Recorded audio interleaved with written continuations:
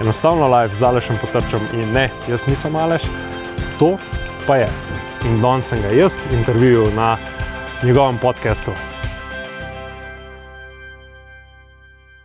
Ok, danes si pa ti na, kako bi temu rekel, vročem stolu, v bistvu na drugi strani mize. Tako. Ti ponovadi predstaviš gosta, je tako? Ja, čeprav čeloma drži. Veš kaj, te kar dobro poznam, daj te bom jaz predstavil. Daj da slišim. Aleš Potrč, oziroma po štajersko Aleš. Jaz sem te spoznal v bistvu, koliko zdaj, 3 leta nazaj, nekaj tazga 2018, ne? Juli 2018. Seminar Breda Schoenfelda je bil tukaj. To je bil Julija? Julija je bilo, ja. No, takrat sem te jaz spoznal, potem sem še parkrat prišel na obisk, tudi zaradi tebe, ampak res je, da imate tukaj na Štajerskem dobro hrano, ne? Ampak takrat sem ti tudi jaz rekel, da v bistvu bi ti rado moj mentor za v bistvu osebno trenerstvo, ne? Tako je bilo in takrat v bistvu se je res razvila neko prijateljstvo. Rečemo, da je neko. Tako da, ja, in v bistvu tudi jaz sem tebe opažal, kako si tudi zrastel kot človek. Jaz vem, da imaš nekje 20 let izkušenj z osebnim trenerstvom in čez čas si v bistvu pol šel v neko vrsto izobraževanja trenerjev, je tako? Ja, to je bil logičen korak, ne, za mene, če gledam tako. V bistvu tam od leta 2014 naprej so me začeli mlajši trenerji, drugi trenerji po Sloveniji spraševati po različnih nasvetih in pa kako postati boljši, kako delati s strankami bolje in pa tako naprej. In leta 2014, takrat sem še za svojim poslovnim partnerjem Sandijem Bitencem septembra 2013 odprla skupaj fitness BP Gym, Bitenc Potrč, BP, vse BP. Izvirno. Zelo. Ti se kar zajebavajo, veš. No, takrat so to odprla in 2014 so potem naredila prvi tako imenovan internship. Torej, internship je bil namenjen temu, da so vzela 5 mladih trenerjev, ki so jih v 3-4 mesecih izobraževala na vseh področjih. Takrat je bilo manj poudarka na poslovnem delu, kot pa danes, recimo, ampak smo dosti dali poudarka na trening, na prehrano, na sam coaching sistem, torej kako delamo boljše z našimi strankami in pa jih vodimo skozi vse te procese, ki jih pač moramo voditi. Ne. Zato je bil to logični korak potem naprej, ne. Je pa bil dober. V bistvu si že deloma odgovoril na prvo moje vprašanje, ker sem imel ful časa, da se danes prepravim. V bistvu je bil klic nekje ob 11, bi prišel ti danes v Maribor, pa narediva in podcast, sam danes bomo malo obrnili, boš ti v bistvu mene sprašval, ne. Ampak, torej, hotel sem to vprašati, kako dejansko je šel ta razvoj iz osebnega trenerstva v izobraževanje in potem tudi naprej, ker res je, da poznaš zelo veliko ljudi v svetu fitnessa, ljudi, ki so nekaj naredili in tudi ti sam si že veliko naredil, ne, in si prišel v to družbo, kjer se lahko, recimo, Breda Schoenfelda, marsikateri osebni trener pozna in lahko ti danes recimo njega pokličeš in ga, ne vem, tudi samo vprašaš, kako je, ne. Sej to v bistvu vsake toliko tudi naredim, ne. Res je, da moja pot se ni začela kot osebno trenerstvo v fitnessu, tako kot je to danes, ne. Ampak začela se je moja pot, ko sem začel prvič trenirati nekoga drugega, sem bil star 16 let. Pri 16 letih sem prevzel prvi trening, če se prav spomnim, takrat še za borilne športe. Okay. In to borilni športi, natančneje aikido, je bil tisti šport, v katerem sem jaz začel svojo kariero kot trener.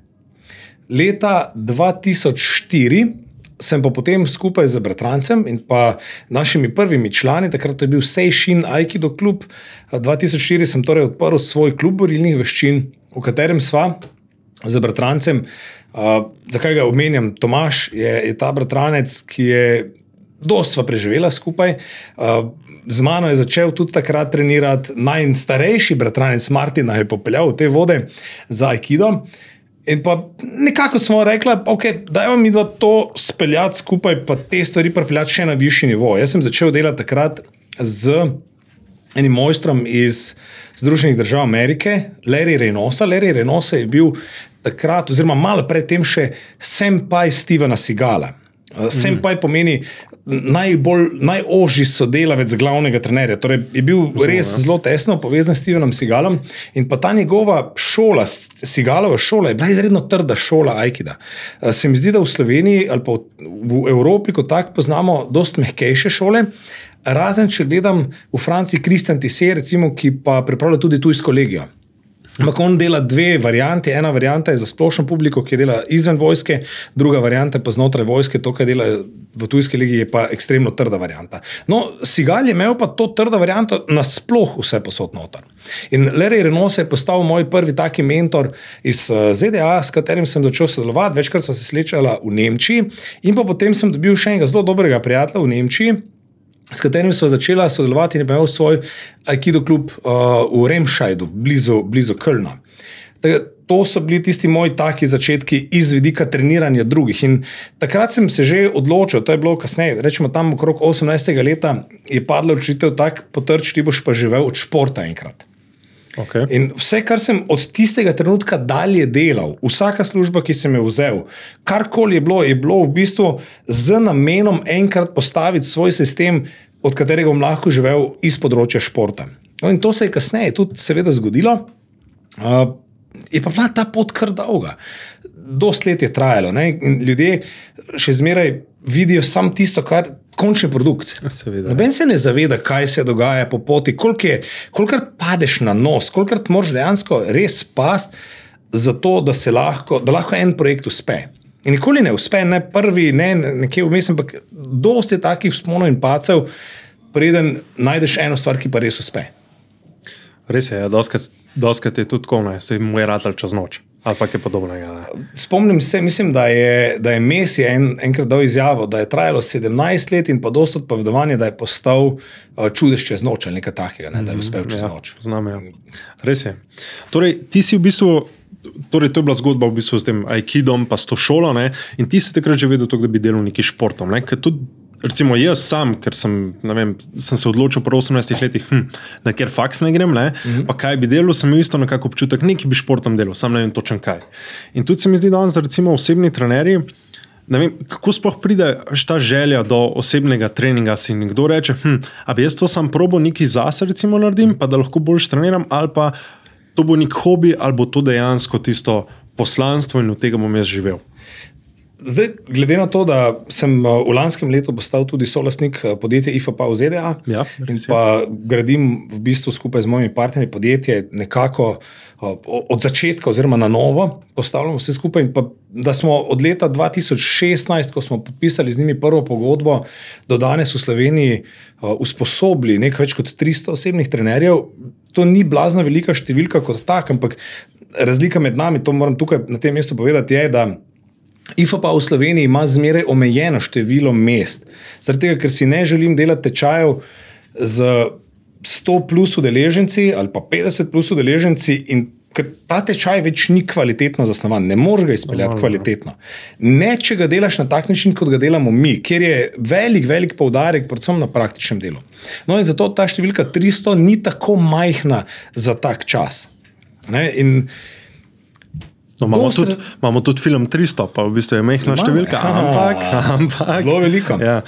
Kaj hočem tukaj povedati, je, da smo videli pa slišali veliko različnih zgodb. Nekateri so imeli za sabo eno super izkušnjo, kjer so naredili nek rezultat in so videli, kaj jim dejansko šport v življenju prenaša, in je postala iz tega želja to deliti z drugimi. In kot osebni trenerji to lahko definitivno naredimo. Tako da tudi to je bila ena taka zgodba, ki mene navdušila. Lahko ga izpostavim, to je bil Alen, bil je v našem prvem tečaju za IFP osebnega trenerja v Sloveniji in pa shujšal je takrat, ko je prišel k nam na tečaj, do takrat je shujšal 60 kg, kar pomeni eno odraslo žensko. In kljub temu, da je marsikdo na Alena takrat gledal kot, češ, kaj boš pa ti osebni trener, ker Alen je prišel k nam, ko je imel takrat, mislim, da 162 kg še, ko je prišel delati licenco za osebnega trenerja. In marsikdo je rekel, kako pa ta osebni trener, pa poglej. In jaz sem takrat že razlagal, zavedati se moramo nekaj. Alen je iz vidika hujšanja pridobil sam več izkušenj in pa globil pogled, kot pa marsikateri osebni trener, ki izgleda super, navzven, pa te izkušnje sam ni dobil. Kar pomeni, da mu niso jasni procesi, skozi katere naše stranke dejansko prehajajo.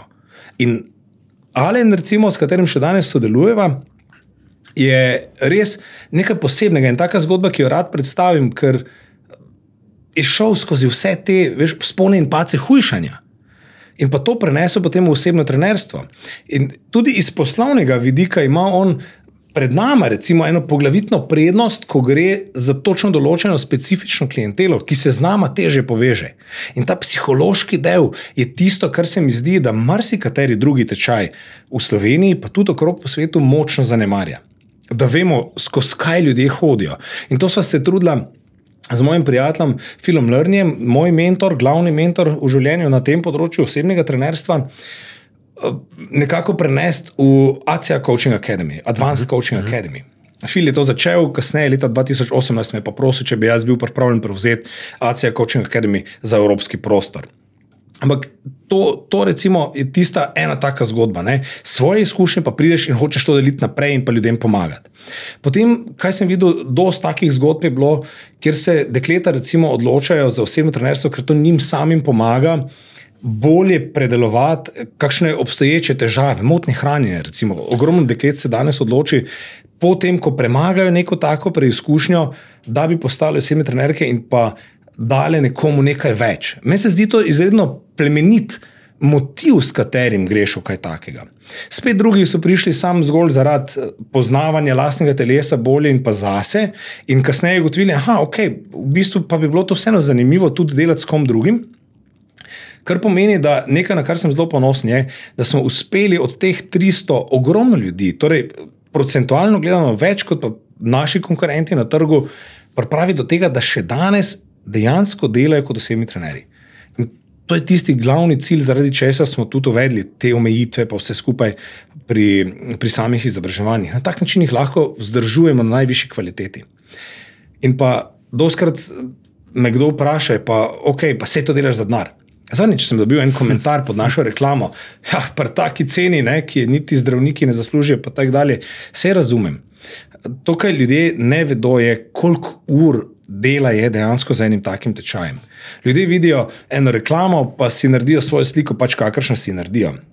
Naš tečaj obsega nekaj več kot 150 učnih ur, en tečaj. In ja, to ima svojo ceno. Mi smo primorani to narediti v živo, ogromno poudarka na praksi, ogromno poudarka je na podpori tekom tečaja in pa tudi kasneje še in pa na vseh možnih pripravah. Vsak tečaj je malenkost drugačen, ker je odvisno od tiste skupine. Skratka, zgodb, zakaj se ljudje za to odločajo, je veliko različnih, dokler so zgodbe oziroma motivi etično nesporni, jaz nimam nikakršnih zadržkov kogarkoli učiti in pa še vedno zagovarjam dejstvo, da se lahko vsi naučimo boljšega dela z ljudmi, kar je osnovni namen osebnega trenerstva in pa v končni fazi, da lahko ljudem dajemo nekaj dobrega. Da dajemo svetu nekaj dobrega. In pri vseh negativnih stvareh, ki jih danes toliko slišimo, se mi zdi to najbolj pomembno, kaj lahko dajemo naprej. Sigurno, se na koncu dneva vse, kar hočemo trenerji narediti, je izboljšati v bistvu izkušnjo stranke. In v bistvu, tukaj si zelo dobro omenil, na kak se navezuje na moje naslednje vprašanje oziroma tematiko in to je problematika osebnih trenerjev v Sloveniji. Ne? Jaz se spomnim, ko sem prišel torej 2018 na izobraževanje Preda Schoenfelda, ki je tako rekoč ne vem, kaj bi rekel, Phil Jackson v trenerstvu košarke, je bilo tam koliko ljudi? 24 udeležencev je bilo, od tega si bil, sta bila vidva, ti in pa Nik Žujo, ki je bil 2 dni nazaj tukaj na obisku.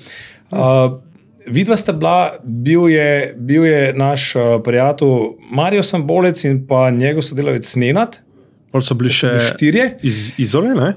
Prišli so, to so naši IFOPA trenerji, Sebastian Radman in pa celotna njegova ekipa, oziroma celotna večina njegove ekipe takrat.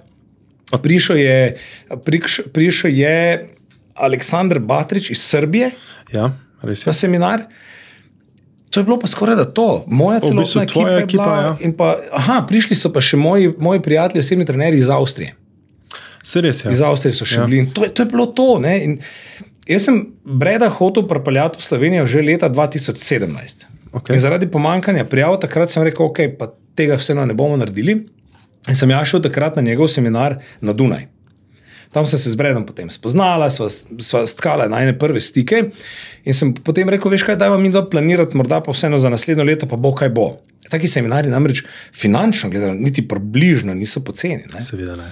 In leta 2018 sem se odločil, ok, če ne drugače, bom ta seminar z Bredom organiziral iz dveh razlogov. Prvi razlog je, ker želim, da gredo moji trenerji skozi to izobraževanje in mi je bilo vredno investicije že samo zaradi tega, kaj mi v Fitovarni recimo delamo. Ne?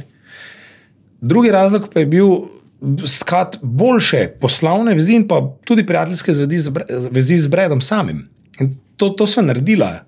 Z Bredom sva bila, Jasmina, moja žena je bila vedno zraven, ne? Seveda hotel videti rojstno hišo Arnolda Schwarzeneggerja pri Gradcu, pa smo šli to pogledati, seveda. Šli smo na kar nekaj res dobrih večerij in pa ker vem, da obožuje ribe, obožuje vino, vse to smo dali skozi, ne? Vse smo si prvošli, kar se je dalo. In z Bredom sva postala ena taka prijatelja, pa so zdaj kar nekajkrat na vezi, tudi v času te krize, tisti, ki spremljajo mogoče našo globalno stran, IFPA, bodo videli, da sva z Bredom tam naredila en taki urni pogovor okrog znanstvenih študij, kako jih gledamo, kaj od njih lahko sploh pričakujemo in tako dalje, ker tu se mi zdi sploh ena taka velikanska zmeda, kjer marsikateri osebni trener začne hoditi po enem robu in se sklicuje ves čas na znanstvene podatke ene druge in ko z Bredom govorijo o tem, Bred večkrat poudari, ne, da znanstvo ima svoje omejitve, še posebej na našem področju. In da ne moramo teh znanstvenih podatkov vzeti kot nekaj 100-procentnega. In so naše izkušnje zraven tega izredno pomembne, takrat, ko delamo z ljudmi. In pa te izkušnje nam omogočajo izbrati zmeraj bolj optimalno pot, ker optimuma čistega nikoli ne dosežemo. In tu se mi zdi škoda, da se tega ne sliši več. Take vezi z tako velikimi imeni, kot je Brad Schoenfeld, moj dober prijatelj dr. Brad Dieter, recimo Macros Inc., če kdo to spremlja, ne, fantastičen človek, svoj doktorat je delal dejansko na PCR testih, antigenskih testih in pa cepivih, torej na področju genetike kot take, in pa kasneje presedlal v fitness industrijo. In sva dost na veze, nedolgo, mislim, kak teden dni nazaj mi je pisal, kako se držimo zdaj po tej krizi, po vse skupaj. Potem Phil Lerner, recimo, kot eden najbolj priznanih osebnih trenerjev na svetu. V Londonu je delal čudež, delal s takimi ljudmi, kar si je težko predstavljati na tak malem trgu, kot je Slovenija, recimo. Potem, tukaj je kup teh ljudi, s katerimi smo prišli skupaj. V tem smo že itak mi doskrat debatirali, ker si mi doskrat pogostil doma ob dobrem stejku. In ja, res sva ratala dobra prijatelja, glede na to, da lahko jem pri tebi doma. Ampak, ker si lih omenil Fila, torej in prej tudi investicije in te imena in tako dalje. Ti si bil, torej, to si mi lih en večer takrat povedal, ti si bil pripravljen plačati za en trening nekje čez 1000 evrov, je res? Ja. Torej zgodba za tem. Zgodba za tem se je začela novembra leta 2013. Leta 2014 novembra, to je bilo malo potem, ko sva s Sandijem odprla svoj prvi fitness takrat, septembra sva odpirala in pa povezal sem nekako en seminar Phila Lernerja, ki sem ga dobro leto pa pol spremljal preko različnih podcastov na socialnih omrežjih, kaj je pisal, zato ker je imel izredno zanimiv pogled na naše delo, ki je odstopal od tiste neke klasike. Ne? Vsi v Sloveniji je bil naenkrat Charles Poliquin zelo popularen, ker je nekaj ljudi delalo njegove seminarje oziroma njegove izobraževanje skozi takrat PICP, enko in pa dvojko. No in Phil je imel pogled, kjer je delal res individualno in je razumel, da ljudem strankam, s katerimi mi tudi največ delamo, ni glavna prioriteta fitness, trening in pa prehrana, da imajo druge obveznosti, da imajo povsem druge skrbi in pa drugačen način življenja.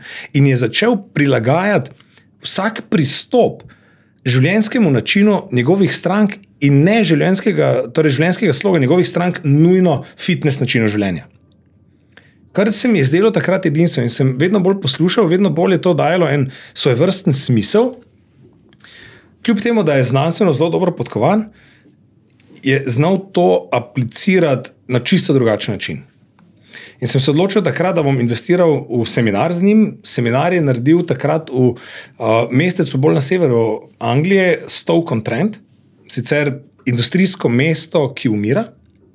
Okay. Ampak še danes moj prijatelj, lastnik AP Fitnessa, pa to ni Aleš Potrč, ampak je Adam Pooh, je tam naredil eno zanimivo zadevo, caveman training, se splača pogledati, ful dober poslovni model, ki bi marsikaj v Sloveniji tudi bil zanimiv. Tak, če kdo hoče, z veseljem povežem z Adamom. Phil je bil tam njegov gost in pa to je bil to so bili Philovi začetki seminarja, to marsikdo ne ve. Aha, okay. Na tistem seminarju nas je bilo 23 in še danes sem za marsikom iz tistega seminarja še zmeraj v kontaktu. Nedolgo nazaj, s kom sem se z enim fantom iz Anglije, so se po dolgem času spet našli in pogovarjala. Hudiča, Jason Jackson, ki je danes odgovoren za prehranski del ACA, je bil z mano na tistem seminarju. Jaz sem zadnjič poslal fotko, sem rekel, gledaj, Jason, videl sem se spoznala 2013, pa pozabila, zdaj se poznala. Pa sem se videla na parih seminarjih. Ne? No in šla sva z Jasmino najprej obiskati proizvodnjo Watson Gym Equipment na jugu Anglije, potem peljala gor v Stoke in pa tam sem bil na vikend seminarju v Profilu. Po seminarju sem se predstavil, zdravo, jaz sem ta pa ta, ravno kar smo odprli v Sloveniji in fitness, a bi ti bil pripravljen priti k nam pa narediti en tak seminar kot tukaj? Pa ja, načeloma, veš, je rekel, če bodo številke štimale, številke pomeni, če bo cena držala. No in iz tega je nastalo potem eno pogovarjanje oziroma kontaktiranje preko socialnih omrežij najprej in pa konstantno pisanje, ko sem imel kakršnokoli vprašanje, ki je bilo, in tu sem bil vedno zelo pazljiv, kako postavljamo vprašanje takim ljudem. Ko sem imel vprašanje, sem ga postavil na tak način, da je nekomu dalo vedeti, gre za res, ni pač tisto tumasto vprašanje, ki jih doskrat dobivamo, še danes vsi, ampak je bilo relevantno vprašanje z konkretnim problemom, kjer so bile njegove izkušnje res pomembne. In kljub temu, da nikoli nisem pričakoval tega zastonj, je Phil bil zmeraj, brez izjeme, odprt in pripravljen pomagati. Ne glede na vse. Kar ti da misliti, nekdo od tega kova zelo odprto govori in potem vidiš, da si dejansko na tem trgu nismo konkurenti. Mi dva si niso konkurenta, ampak sva sodelavca. No, nekaj mesecev pozneje, junija 2014, je bil Phil potem prvič v Sloveniji. In to je bila zelo zanimiva zgodba. 8 nas je bilo na seminarju. 8. Seveda se to ni splačalo. Phil je pa takrat do 2014, torej če je bilo 2013 začetek njegovih seminarjev, je Phil leta 2014, 2 vikenda preden je prišel predavati k nam v Slovenijo, napolnil vikend seminar v Londonu z 350 ljudmi. 350 ljudi, v Slovenijo je pa prišel za 8. Vedel sem takrat že, ker so toliko komunicirala tudi privat, sem vedel, da ima izredno rad motorje, da je fan Ducatija in pa da rad je, tako kot jaz, kar pomeni, da je pripravljen poskusiti.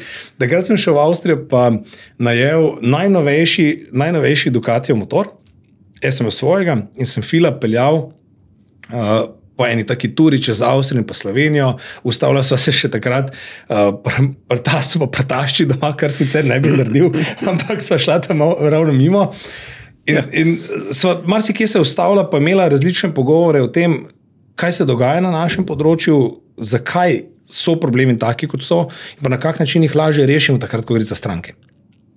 In sva postala zelo dobra prijatelja iz tega ven. Že leta 2013, po tistem seminarju, sem pa Phila vprašal, če bi me vzel tudi kot stranko na online coaching. Pa je rekel, veš kaj, če ne morem stvari kvalitetno narediti, jih raje ne delam, zato je moj odgovor ne. In me napotil najprej k Jordanu Petersu, Jordan JP, oziroma Trained by JP, marsikdo pozna iz bodybuilding sveta. Z Jordanom sem delal takrat najprej 3 mesece, ampak je bil problem, da Jordan pa niti približno ni bil podoben Philu. Za njega je bil vse bodybuilding. Moje življenje pa je bilo otroci, podjetje in pa napredek. In tega Jordan takrat ni razumel. Ni razumel, da meni osebni kosmiči delajo težave. Po 3 mesecih sem rekel, kako je to zame enostavno. Sva se s Philom spet začela o tem pogovarjati. No, in oktober 2014, po našem seminarju, sem bil, v bistvu, naj povem to, ne, torej potem sem bil praktično vsak mesec v Londonu na enem od Philovih seminarjev. Mislim, da do danes nisem zamudil niti enega Philovega seminarja, ki ga je naredil. Na tematiko. Na kar nekaj teh seminarjev sem bil pa 2-krat, 3-krat na istih, pa vsak mi je dal nekaj dodatnega znanja, za katero sem bil zmeraj pripravljen plačati polno ceno. In ko pridemo do treningov z njim, ne, zakaj sem bil pripravljen toliko dati? Torej, vse skozi, ne, mi je nekdo ves čas stal ob strani, dajal nasvete, uporabne nasvete. Mi pomagal, da sem jaz kot to, kar sem bil takrat, rastel.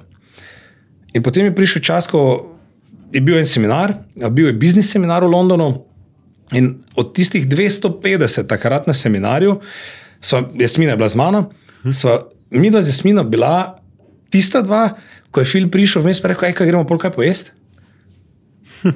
Ja, seveda, ne. In smo šli pojesti nekaj skupaj, ne, in ne bom pozabil, ker če bi me danes vprašal, ti znam opisati, kak je izgledal vhod v tisti lokal, kje točno smo sedeli, pri kateri mizi, kakve barve so bila okna in tako naprej. Bil je Byron, veriga za burgerje, ki je kasneje načeloma propadla, ko se je to povpraševanje burgerjev v Londonu zmanjšalo. Ampak izredno zanimiva zgodba in pa Phil je poznal tudi lastnike te verige. No, Covent Garden, šli smo tja in jaz Phila potem še enkrat vprašam, to je bil oktober 2014. Phil, vem, da sem te to že večkrat vprašal, pa si zavrnil, ampak preden rečeš ne, poslušaj. Jaz bi rad, da me vzameš kot stranko.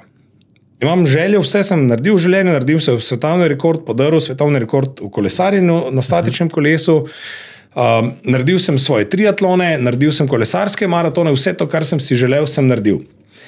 Bi pa šel na bodybuilding tekmo. Sam se ne znam pripravljati, ker takrat nisem imel dovolj teh izkušenj, da bi mi to uspelo, rabim pa tebe. In še enkrat, predno rečeš ne, jaz sem pripravljen priti enkrat na mesec v London na trening s tabo, ostalo pa rabim malo tvojega suporta. In to, ko sem rekel, da sem pripravljen priti enkrat na mesec v London, samo za en trening, je bila tista točka, ki je rekel, ok, naj ti bo. Ampak ti ne morem, vedi, da ti ne morem dati tega, kar dajem mojim strankam tukaj. Razumem. Zelo fair. Ker je vedel pač, da prihajamo tukaj, kjer so razmere malo drugačne in da imam pred sabo kar dolgo pot, mi je dal svojo staro ceno. Ta stara cena je bila takrat 150 funtov na trening. Okay. En trening je bil 150 funtov, funt je bil takrat nekje €45, kar pomeni, da nekje 230 € je bila ura treninga. Okay. Zdaj pa zraven teh 230 € je treba prešteti še, odvisno koliko poceni let sem dobil, je bilo običajno nekje med 200 pa vse tja do 600 € za let, zaradi tega, ker sem dobil termin za trening short notice, ko me je kdo odpovedal ali pa kaj, da je bil fraj termin. In pa mogel sem iti vedno vsaj za 3 dni, ker ni bilo povezovalnih letov na drugačen način. Ali pa če so bili pa ful dražji. Kar pomeni, da če se štejem plačilo treninga, let, hotel in pa drago hrano v Londonu, sem porabil za en trening nekje med 1000 pa 1500 €. In to vsak mesec od oktobra leta 2014 do novembra leta 2017, ko je Phil potem nehal delati osebne treninge. Ampak, veš, dostikrat me kdo vpraša, ti si nor. Ne. Ti treningi so med nama vzpostavili eno posebno vez. Vmes je bilo tudi tak, da nisem spal več po hotelih, ampak sem bil njegov gost, v njegovem domu, spal pri njemu. In pa vedno je dal najin termin na zadnje, kar pomeni, da po zaključenem treningu sva ponavadi najprej šla na avtobus, ker sem se naučil od njega delovne etike, kar pomeni, ko so šla na avtobus, sem jo opravičil, pa rekel, veš kaj, to je moj čas, ko jaz pišem. Aha. Pot od fitnessa do njegovega stanovanja z avtobusom je trajala 35 minut, s podzemno je bila sicer hitrejša, ampak je dražja. In je rekel, kasneje mi je razložil, zakaj tak dela. Je rekel, tukaj imam 35 minut mira, ki ga drugače ne dobim. In na telefonu spišem vse, kar je treba spisati, pripravim članke, vse lahko naredim, ko se vozim domov in imam efektivno porabljen čas. Na podzemni tega ne morem delati, zaradi tega, ker nimam interneta. Tako da je zmeraj gledal zelo močno na to efektivnost dela, pa kako bo čim boljši čas izkoristil. No in teh 35 minut se midva nisva pogovarjala. Teh 35 minut. Ker je to bil njegov čas, ki ga je namenil plansko za to delo. In jaz sem kasneje začel ponavljati. Ne? Seveda, ko so se vozili, sem jaz isto pisal in to so bili moji članki, ki so nam takrat v BPGIM pripeljali ponavadi po eno novo stranko, vsaj. In vsak tak članek, ki sem ga na poti napisal, nam je pripeljal eno novo stranko. No, kasneje, ko so bila pa doma, včasih je on kuhal, včasih sva skupaj kuhala, včasih sva se že po poti kaj naročila, tako da do takrat, ko so prišla tja, je hrana bila tam. In so potem imela svoje debatne krožke. Hodila skupaj v kino, hodila skupaj okrog. Vem, da si je kasneje kupil Ferrarija.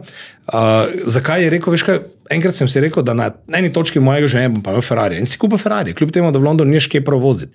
In enkrat sem bil tam, so se v njegovem Ferrariju peljala od njega do O2 arene 2 uri pa pol.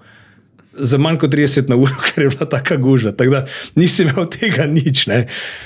Ampak teh 1500 € investicije v trening ni bil samo trening, ampak jaz sem dobil človeka na način, kot ga noben drug ni dobil.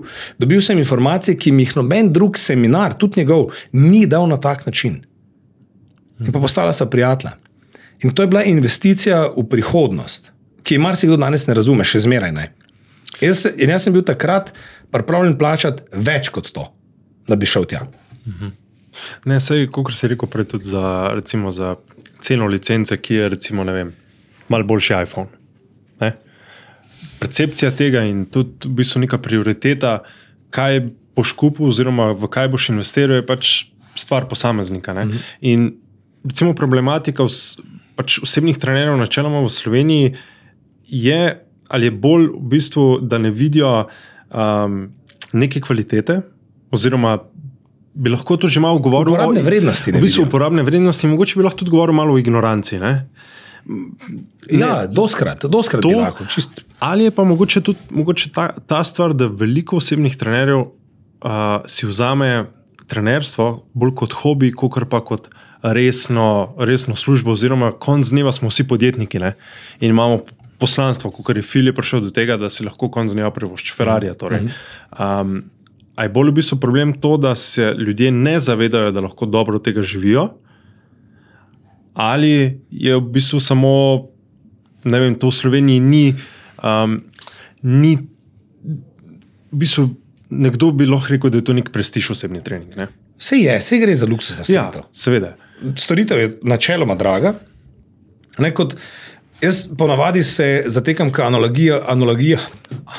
analogijam z avtomobili.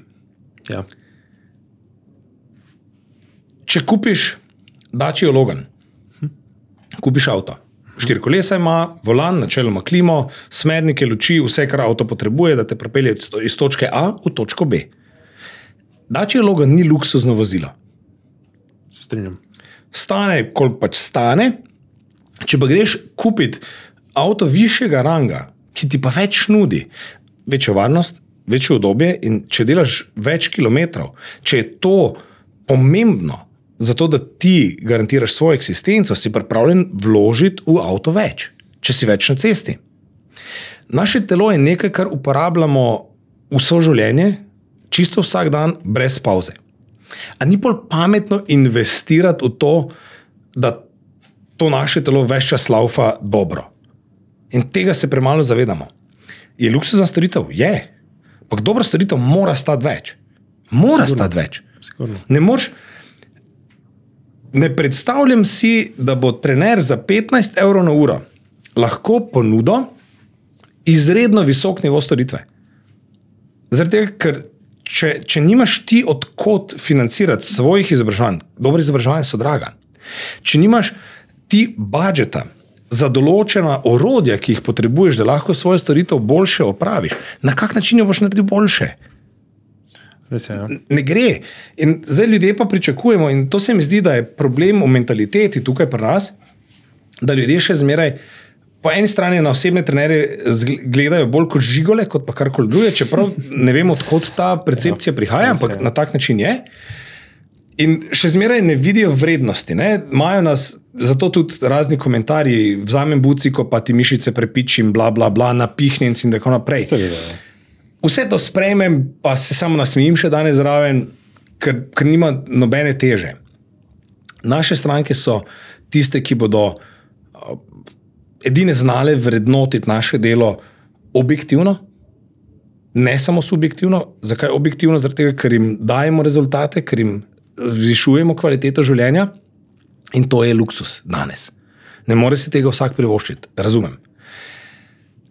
Ne more pa tudi vsak od tega dobro živeti. Zaradi, ker vsi pač niso dobri. Kar je tudi ok, ker trg rabi elitno ponudbo storitev, trg pa rabi Dacia Logan tudi.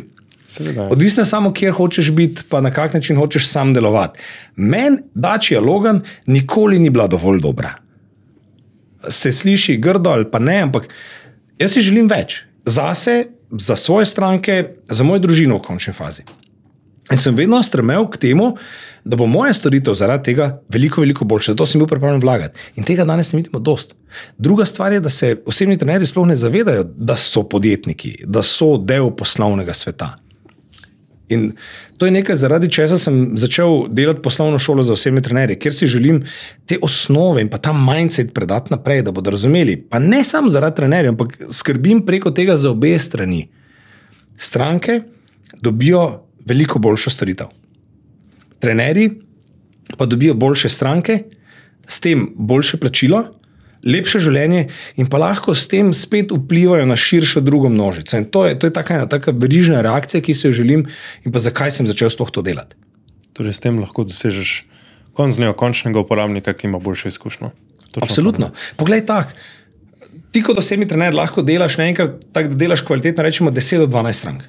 Da jih obvladuješ, pa da lahko daš neko kvalitetno storitev, če delaš samo to. Kar je super.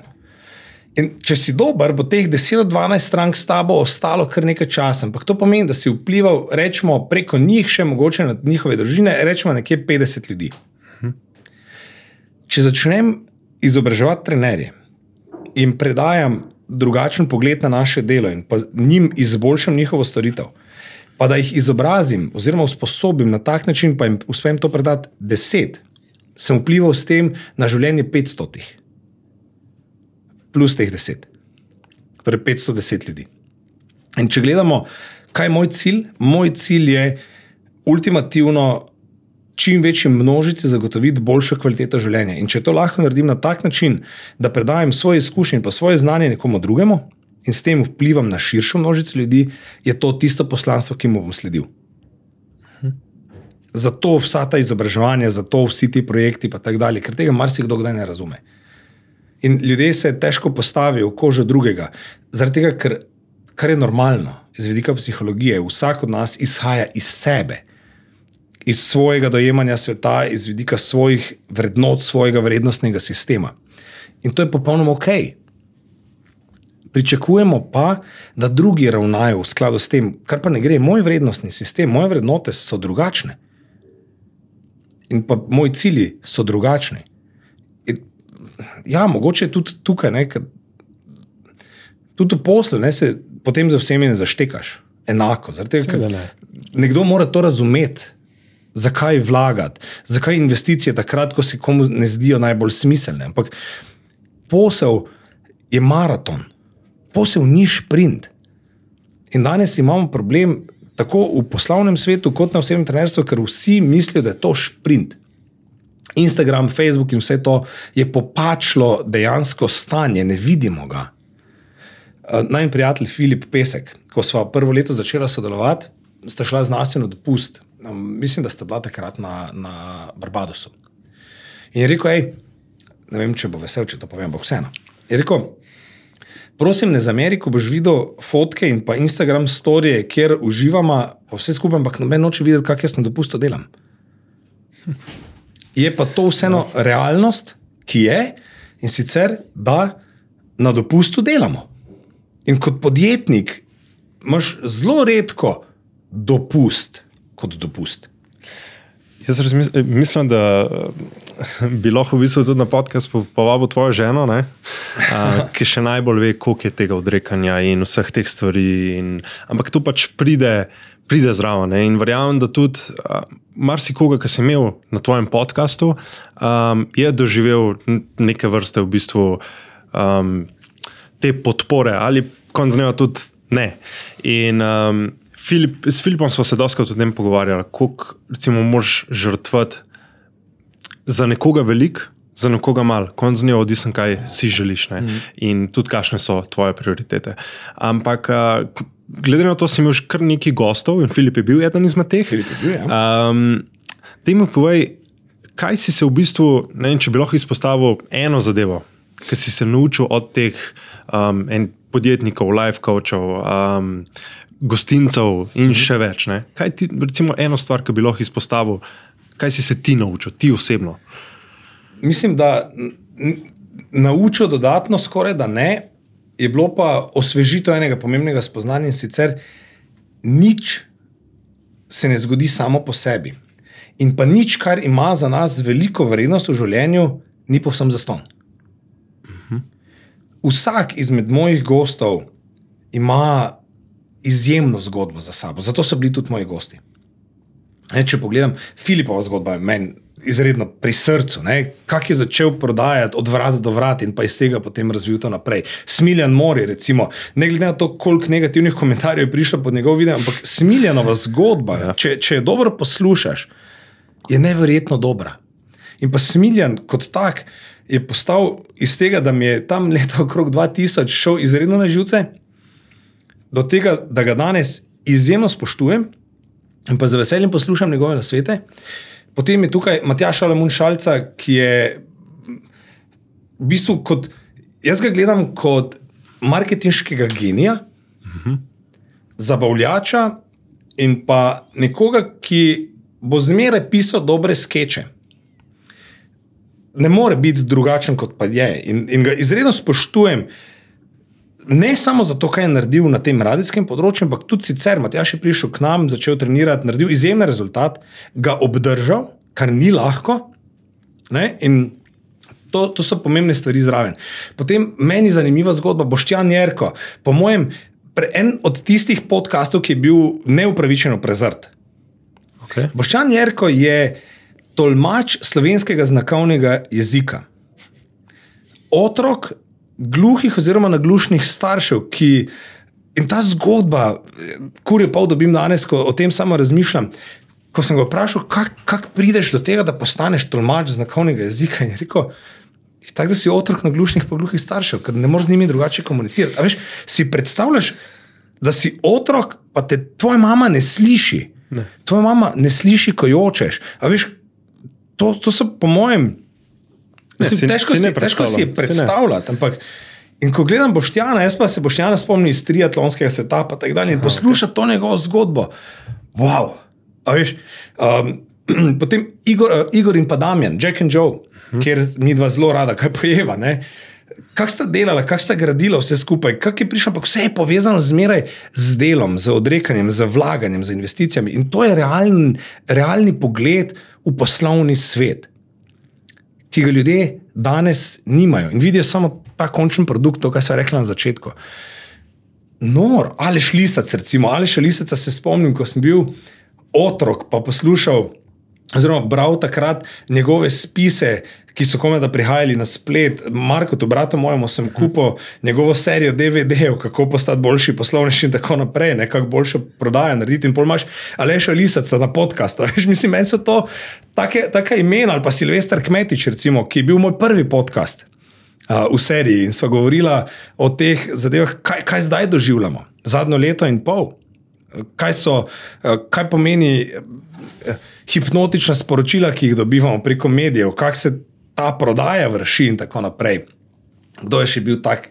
Peter Možič, recimo, oče našega Roka Možiča, s katerim delam 3 leta in pa je blestev na Ligi narodov v odbojki. Jaz mu pravim, da je to Luka Dončić odbojke. In imeti Petra tukaj, pa videti v njegovih očeh solze, ko se veseli, zato ker je njegov sin po 28 letih osvojil državno prvenstvo v odbojki in pripeljal pokal skupaj s svojo ekipo nazaj v Maribor, pa skoraj solze tečejo. Te emocije, ki so zraven, to je noro, to je učenje. Učenje, koliko nam stvari dejansko pomenijo, ki niso povezane z denarjem, pa vse skupaj, ampak veš, da nekaj v življenju dosežeš. To ni samo denar, ni vse neka finančna dobrina, ampak to doživljati zraven. Moj dober prijatelj Peter Sitar, eden najboljših smučarskih učiteljev daleč naokrog, s katerim smo naredila podcast. Zdravko Strnišek, ki je pomagal meni pri svetovnem rekordu in pa sodelujejo še naprej. Jan Ternjak, moj dober prijatelj, ki je bil esencialnega pomena tudi pri mojem svetovnem rekordu in so ostala prijatelja. Damir Batisti, recimo, mislim, vsi moji gosti, ki so bili Marko Stavareš. Ja. Srčen človek iz Brazilije in ko poslušaš njegovo zgodbo, da je na dan pojedel 3 kekse, ker niso imeli doma več denarja in je danes tam, kjer je. In preden smo mi šla na podcast, so z Marko sem naredila skupaj trening. A veš, to so tiste stvari, ki meni pomenijo daleč največ. Torej, to je bil tudi nekak razlog, da si šel ta podcast snemati, da si v bistvu slišal več teh zgodb, pa kaj je bil tisti primarni razlog? Veš kaj, želel sem si deliti pozitivne zgodbe. Korona kot taka je prinesla s sabo en kup negativizma. Vsi smo na eni točki v zadnjih 18 mesecih padli v to past. Vsi smo se ujeli, kar je normalno. Izolacija. Prekinili smo neke stike z ljudmi, s katerimi smo bili prej ves čas skupaj. Prekinili smo hudiča šport in pa vse, kar nas ohranja zdrave. In ta negativizem je kar vrel. In jaz sem si želel narediti nekaj proti temu. Zdaj pa koliko lahko naredimo. In zato sem tudi bil pripravljen plačati oglase na socialnih omrežjih, da ljudje ta podcast vidijo, da te zgodbe slišijo in z njimi lažje prebrodijo ta negativen čas, ki nas ves čas obdaja. In to je bil glavni motiv. Podcast sem sicer pripravljal, Matjaž, ki sedi tukaj za kamero. Z Matjažem smo posnela prvi intro za Enostavno live, mislim, da začetku 2019, nekaj takega.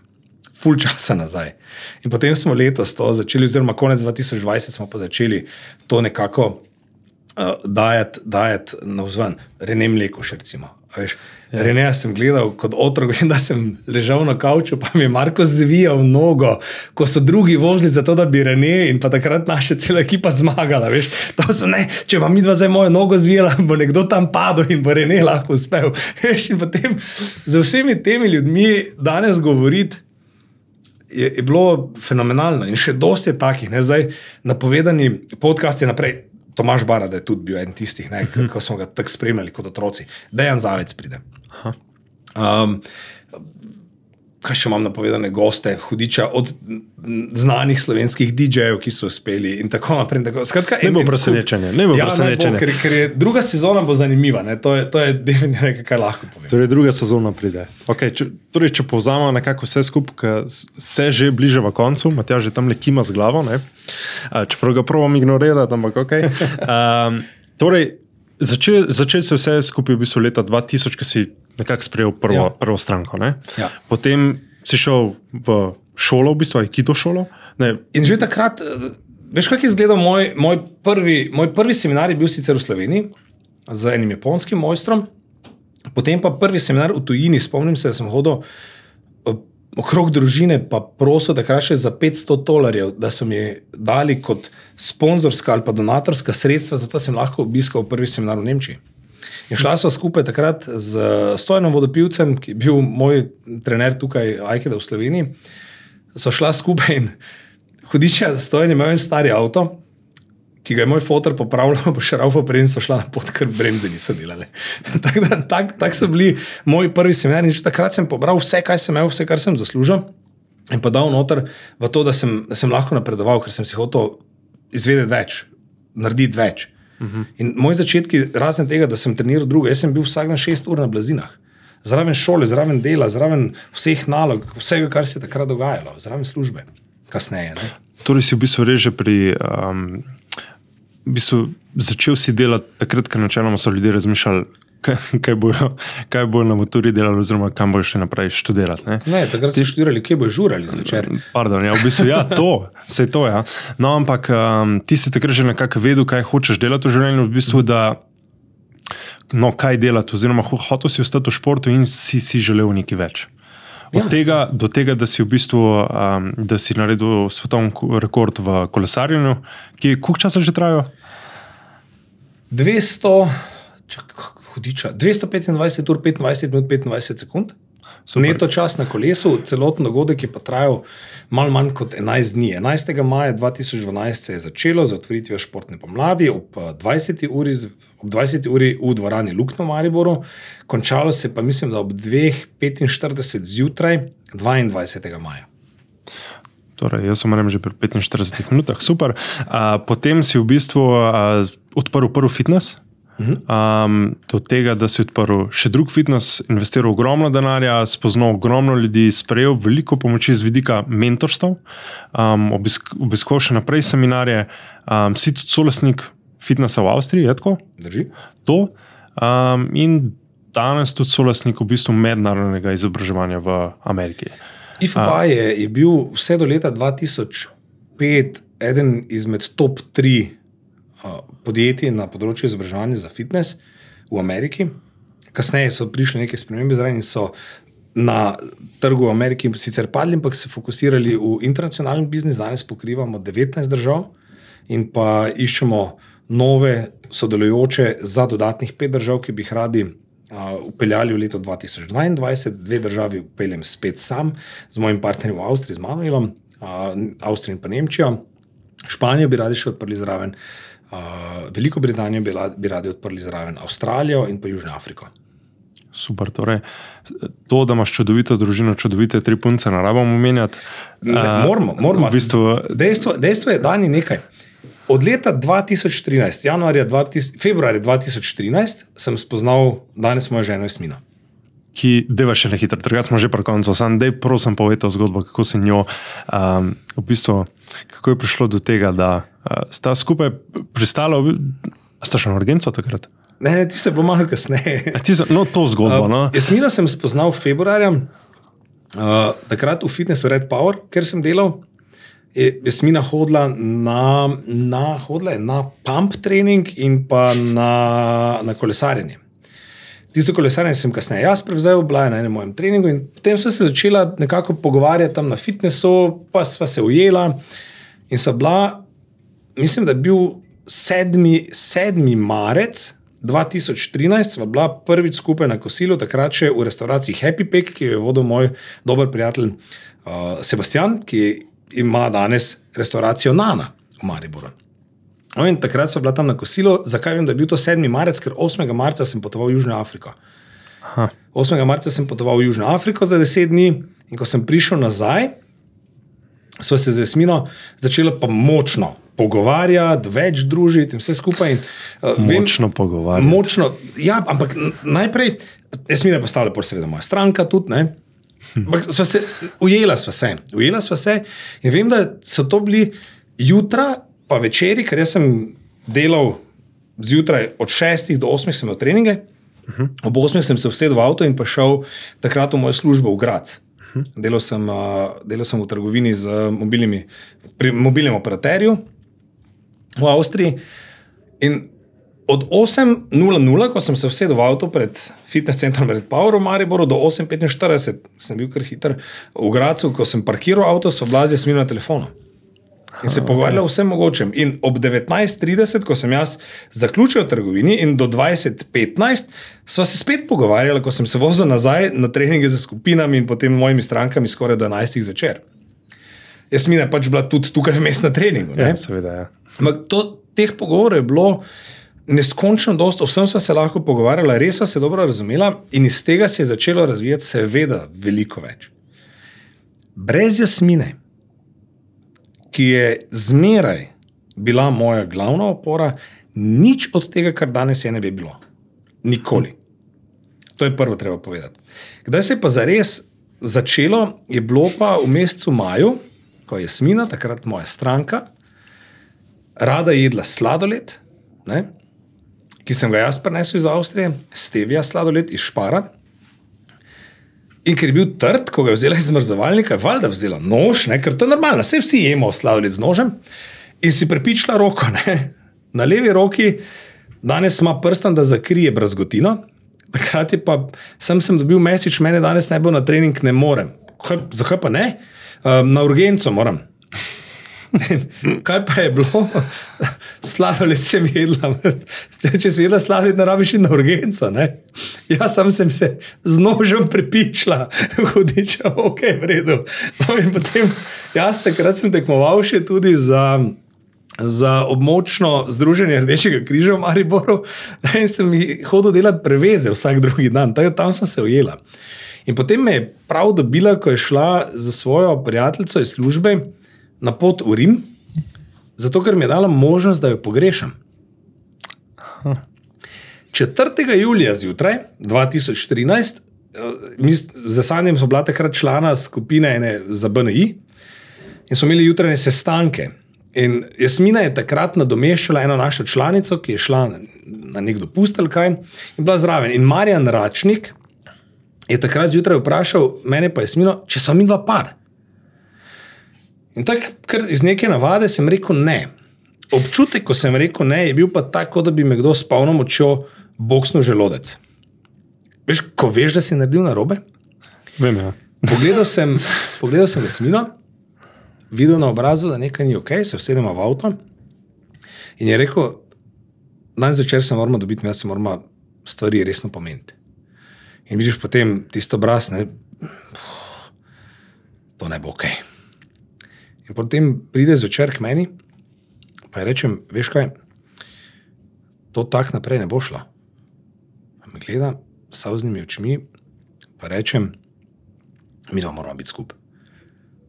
To je bil 4. julij in jaz 4. julija 2013 štejem kot najen uraden začetek. Te zgodbe nisem še nikoli javno povedal. In 4. julija sem vedel, da se bom z njo poročil. Res? Ja. Ko veš, veš. 15. oktobra za njen rojstni dan je dobila prstan. 4.4.2014 je bila najna poroka. Tako da zadeve so šle relativno hitro, ampak od tega je zdaj 8 let, 7 let sva poročena.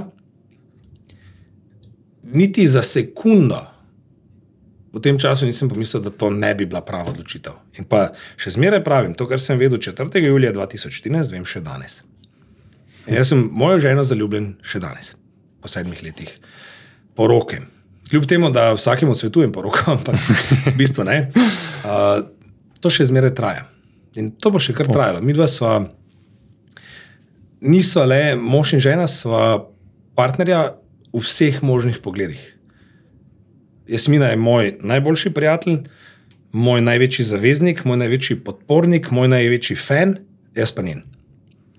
In to se mi zdi ena taka čudovita stvar, ki jo imam in hvala Bogu, nisem veren tak, ampak nekaj je bilo, kar nam je pripeljalo skupaj in brez Jasmine se nič od tega ne bi zgodilo in danes je življenje zaradi nje lepše. Lepo.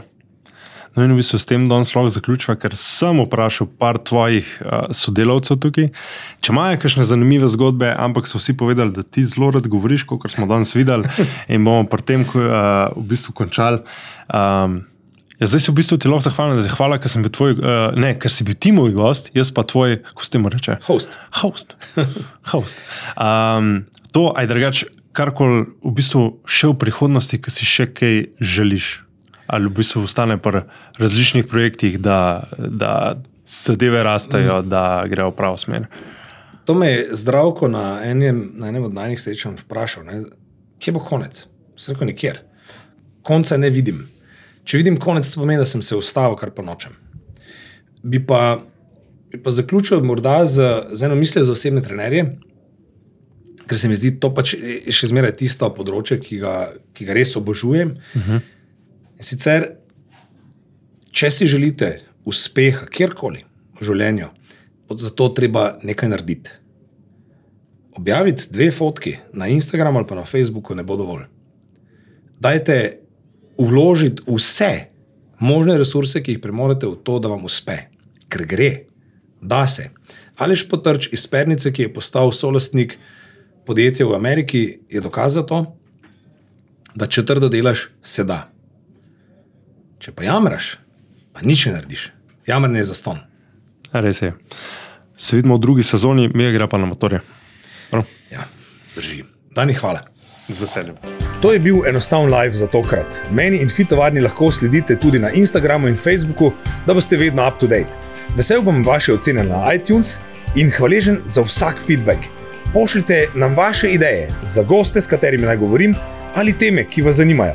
Kadarkoli mi lahko pišete na ales@fittovarna.com. Hvala za vaš čas in uživajte v življenju, hkrati ne pozabite na aktivnost in dobro hrano. Čau!